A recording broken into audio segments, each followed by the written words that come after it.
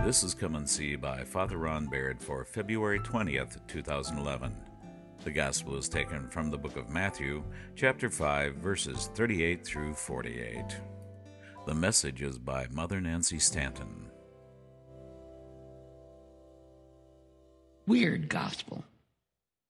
Absolutely weird gospel. Have you ever wondered, when you have read or have heard that gospel read, what on earth Jesus was thinking about with that turn the other cheek stuff? Are we supposed to be doormats for the sake of our faith? Is Jesus recommending that we wear a sign on our back that says, "Kick me, I won't kick back"? A quick, simplistic reading of Jesus' word might seem to indicate the doormat theory, if we just read it quick. And yet, we don't see Jesus as being wimpy. He wasn't retiring. He wasn't just a shadow of the Almighty, but he was God with us. The very image of the living God. Did he look wimpy when he went into the temple and he found the money changers and he got out a whip, turned over the tables? He didn't look wimpy, did he? No, it wasn't wimpy at all. We see Jesus as the defender of the poor, the defender of the downtrodden, the maligned and the mistreated. We see Jesus as the Savior, as our Lord. And none of these attributes equate to a doormat. So how in the world, then, are we supposed to interpret these words of Jesus? I hope he's got this. No, he doesn't.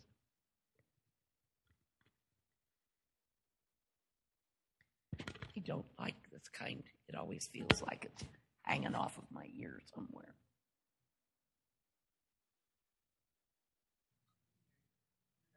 Okay, thanks, Matt.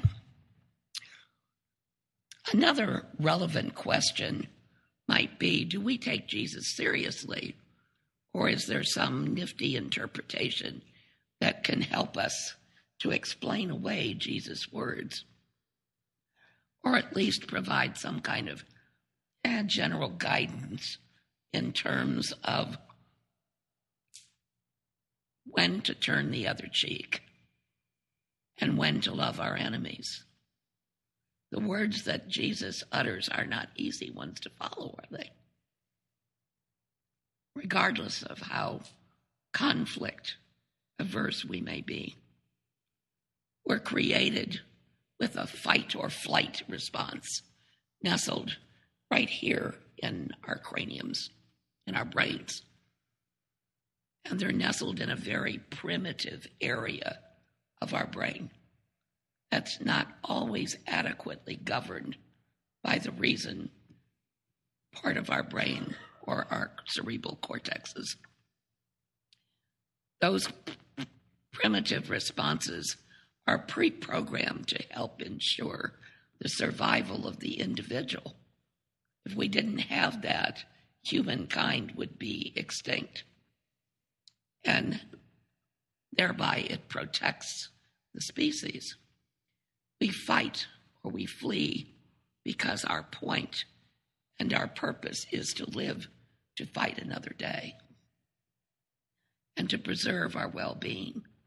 But our job as followers of Christ is to stay close in confrontation and conflict, not fighting or fleeing, in order to follow the example of our Lord and to show the power of God's love to overcome all things, bodily assault, legal persecution, even kidnapping, as is mentioned in verse 41. And while it's often easier and more pleasant to stay close to those whom we already know, our friends and our family, Jesus addresses that as well.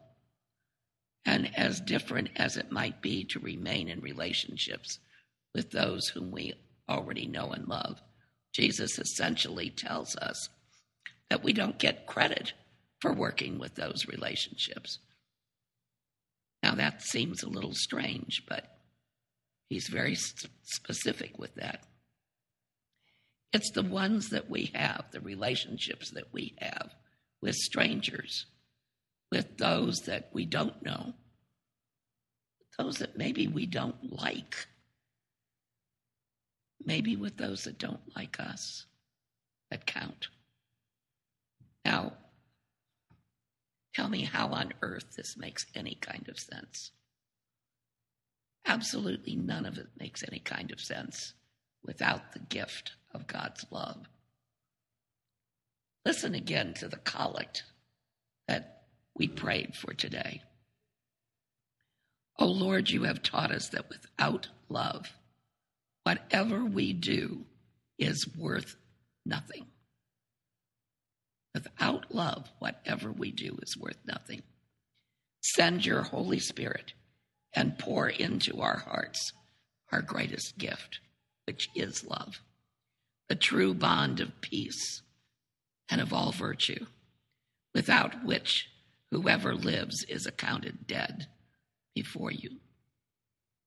Without love, we are accounted dead before God. That's scary.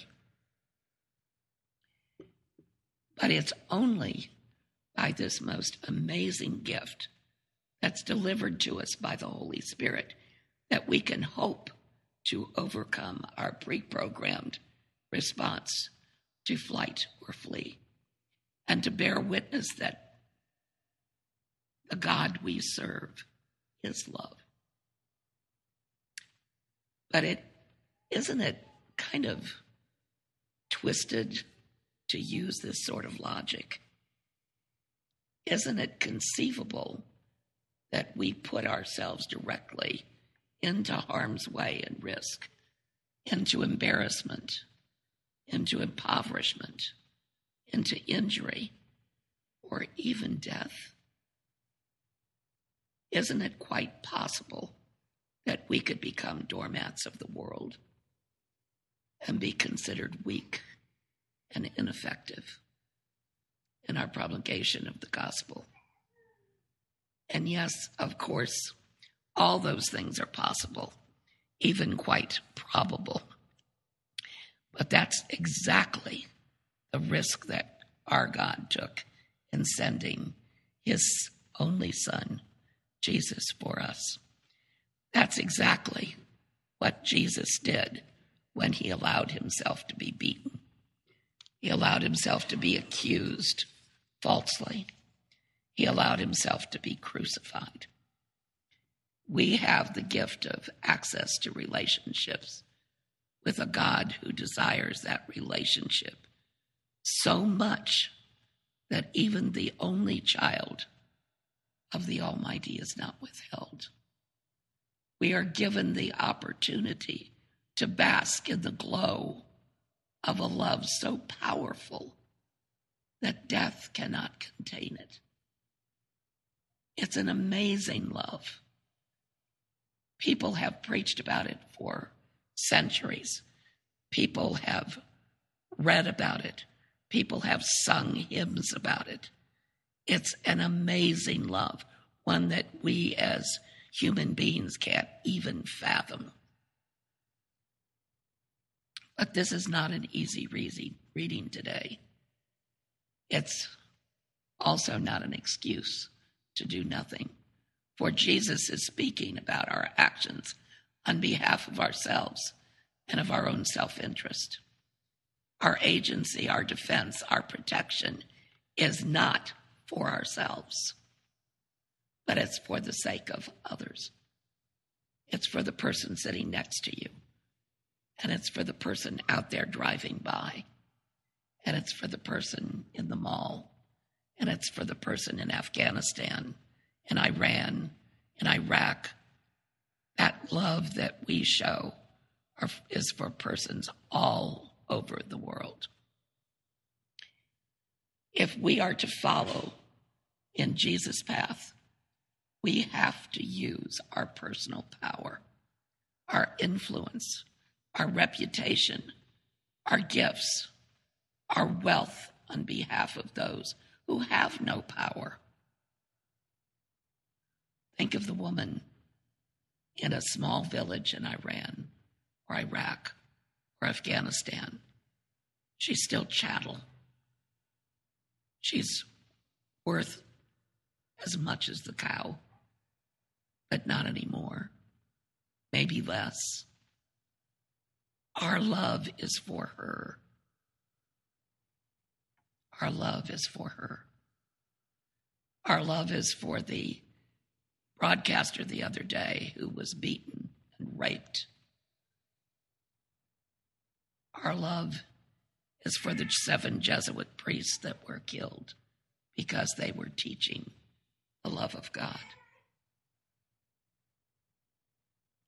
But not only is it for them, but our love is for those persecutors that they have. Hard to love a persecutor, isn't it? I was asked one time how I would feel if I got to heaven and the first person that greeted me was Adolf Hitler.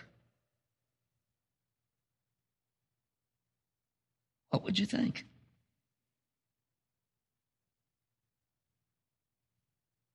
If he had asked for forgiveness, should God have given it to him? If it was his last dying breath, Father, forgive me, for I don't know what I did. Would God forgive him? Yes, he would. And in that instance, if that happened, the first person you may meet in heaven could very well be Adolf Hitler. Scary thought, huh? Be careful who you condemn, because God is the judge, not us. We have no right to judge. We don't know the whole story. We only know our part of the story. God is the one who makes those decisions. Being perfect is some of what God means in treating the evil and the good. Being perfect would be to accept Adolf Hitler as one who asked for forgiveness, one who was truly sorry, and one who was given repentance. Hard to think of. Being perfect is to show love to the righteous and to the unrighteous. That's the way God treats them, providing them with the same opportunity to live as anyone else. The thing that we forget is the fact that all of us are children of God. The evil and the good. All of us. It's not just the good people that are the children of God. And God loves us all. And God wants every person to ask for that forgiveness. God wants every person to be forgiven and to be in heaven with him. That's hard for us as humans to understand. And that's the goal that we have to work for as being as God, being perfect, as we work towards loving both the evil and the good, and the righteous and the unrighteous, loving them as God loves them, providing them with the same opportunity to live as everyone else. And again, our witness is not true and authentic if we portray the world's actions that preserve only ourselves. Our witness is to be given in action that shows our desire to see that all know the benefits and the love of God. in Texas, in the prison system, one of the things that they're working to do is to have a reconciliation meeting between the perpetrator and the family of whoever was hurt. They're bringing together the mother, the father, the wife, the sister, the brother of someone who was murdered and the murderer. And in most of those cases, when they are brought together and they're able to talk and to be together, there is forgiveness that is asked for and forgiveness that is given. I think the hardest thing in our job as being a Christian is to not only ask for forgiveness. Many times we have trouble with that. We know that we've done something wrong, and I know that I should go to Julie and ask her for forgiveness for what I've done, and yet I'm embarrassed, and I really don't want to. So couldn't I just treat her really nice? No, my job is to go and say, Julie, I'm asking for your forgiveness because, and tell her why. And then pray that she will be gracious enough to forgive me. That's what God expects of us. The other part of that is just the opposite. And that's to ask for forgiveness for what we have done to change someone's life completely. If I took Kenny's life and then I went to Julie and said, I'm sorry, Julie. I'm sorry that I killed Kenny. How easy, Julie, would it be for you to forgive me? That's a tough place to be in, isn't it? As a mother, whoa. I have been threatened as being a mother tiger against my children. If somebody goes towards my children and does something towards them, I am not happy. I am not a happy camper. And I have to really work at being forgiving. And if someone killed one of my children or hurt them very badly, whoa, that's a toughie. But God still expects us to love both the evil and the good. It's difficult because it forces us to move ourselves out of the center of the relationship. And our center then becomes focused on someone else. We're asked to submit.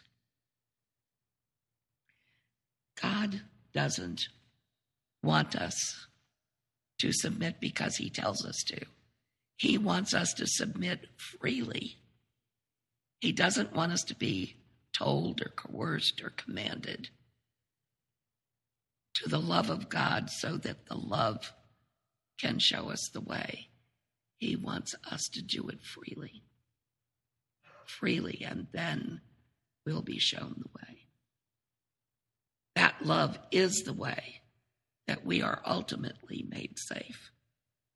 We are only ever truly safe when we're in the love of God. Many questions, I'm sure, are forming in your minds. And many questions probably are noisily calling for attention and for answers. But the specific questions and situations have already been answered in the life and witness of Jesus Christ. We speak the truth that God loves all people, that God makes the necessity of life able and available to all. I said, well, I wasn't at the 11 o'clock last week, but in my sermon last week, I have said this before, let's look at Judas.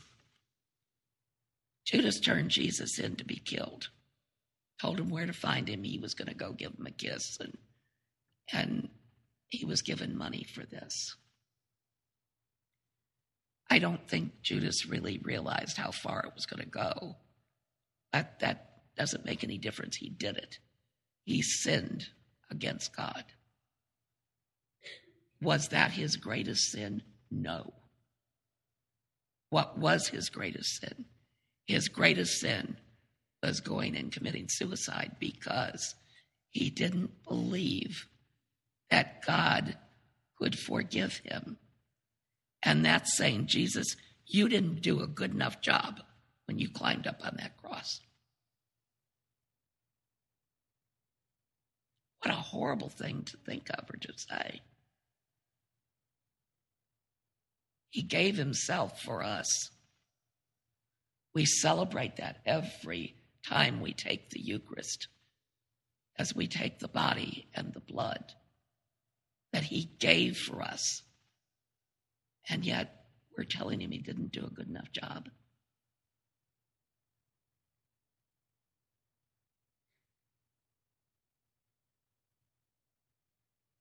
God makes the necessities of life available to all, both the good and the evil, the righteous and the unrighteous.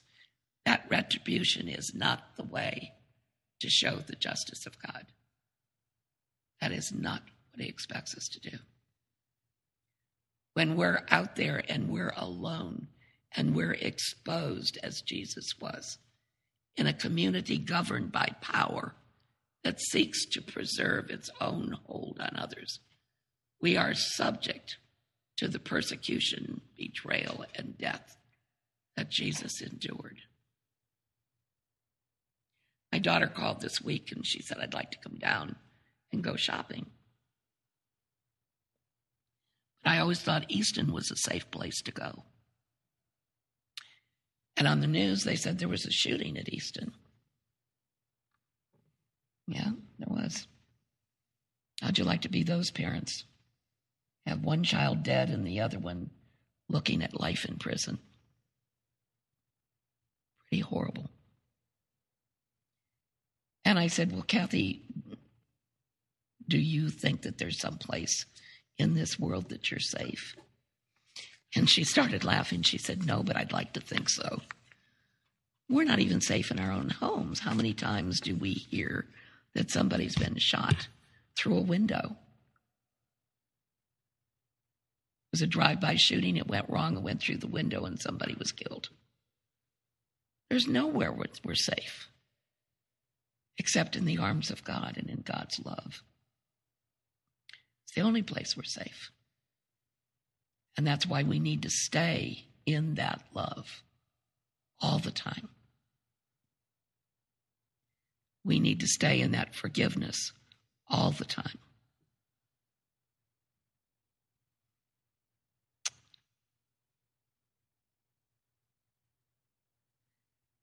When we're out there and we're exposed as Jesus was, in this community, in any community that's governed by power that seeks to preserve its own hold on others, we are subject to persecution, to betrayal, to death. But we, as Christ's followers, can be working to create systems and communities where we will not be out there alone. We have the benefit of the gospel and the knowledge of God's overwhelming grace and love that's able to sustain us and protect us and even overcome the power of death. You've heard the story of the missionary that was on a road that was very, very, very dangerous. And he was going from one city to another to preach the gospel. And when he got to the other city, he got there safely. And people were amazed that he got there safely. Several months later, he was in a church in the United States, and he was talking about some of the things that happened to him as he moves from one city to another city. And he told the story of going from this one city to another and how there are thieves and robbers and murderers on that road, and that he made it there safely, even though he had to spend the night on the road. And one of the men in the congregation raised his hand and he said, "What was the date of that?" He told him the date. And he said, "What time was it?" He told him the time. He said, "Men, would you stand up?" 12 men stood up in the congregation. He had been awakened in the middle of the night and said that this missionary was in trouble and that he was going to be killed, that he needed to get a group of men together to pray. And he called 11 other men, and they met at the church, and they prayed through the rest of the night to keep him safe.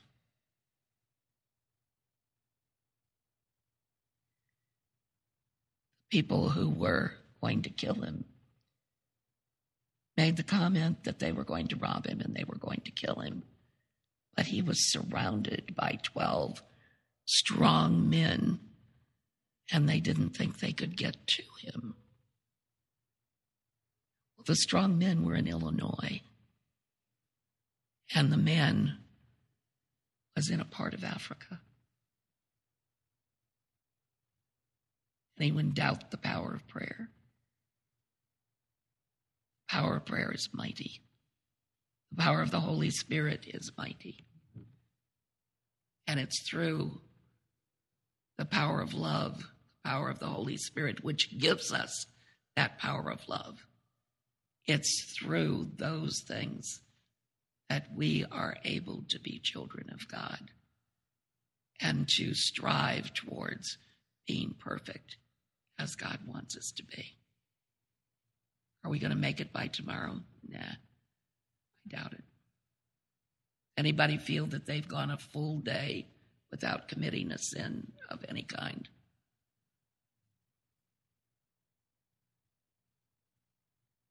I'm always amazed at night when I take an inventory of how I've done for the day.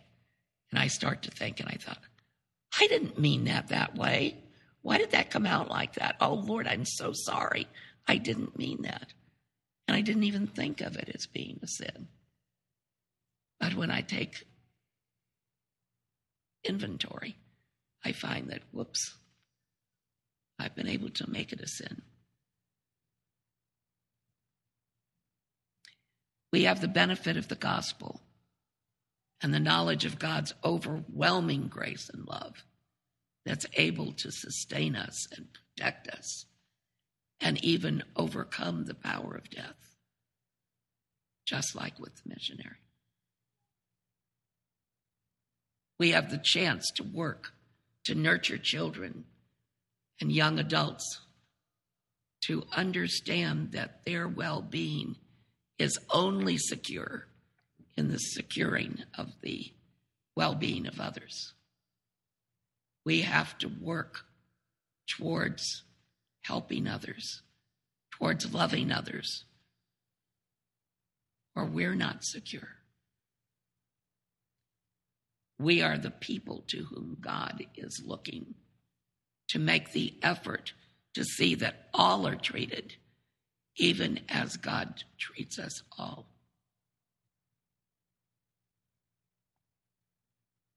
Remember Adolf Hitler. God has the power and the love to forgive. So are we to be doormats? Are we to meekly submit to the persecution of this world and our enemies? To borrow a phrase, and I love St. Paul, he says, by no means. What we are to be to those people who do not simply protect what they have or what is their own, but to seek to protect others. This is profound lack of self-interest. and self-protection is rooted in the desire of a community of believers to protect one another, to care for one another, to make sure that all people in all communities, both enemies and friends, have access to the means of life and know the benefit of God's awesome and amazing love. God's love is unbelievable, but it's to be believed. God's love is something that I doubt that there's any of us that have any idea, even this much, of how all-consuming and all-powerful it is.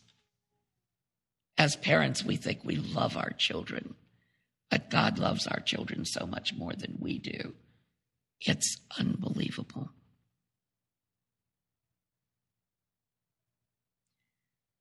Our job is to find the Christ in each and every one of us.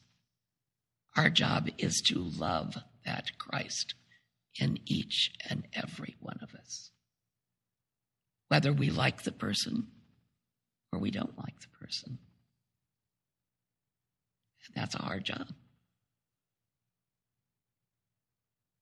But we're told, be perfect, even as I am perfect. And that's our job to work towards. And so the only way that we can do that is through accepting the Holy Spirit and letting the Holy Spirit pour us full of God's love and asking for that constantly. Give me more love. Give me more love for others.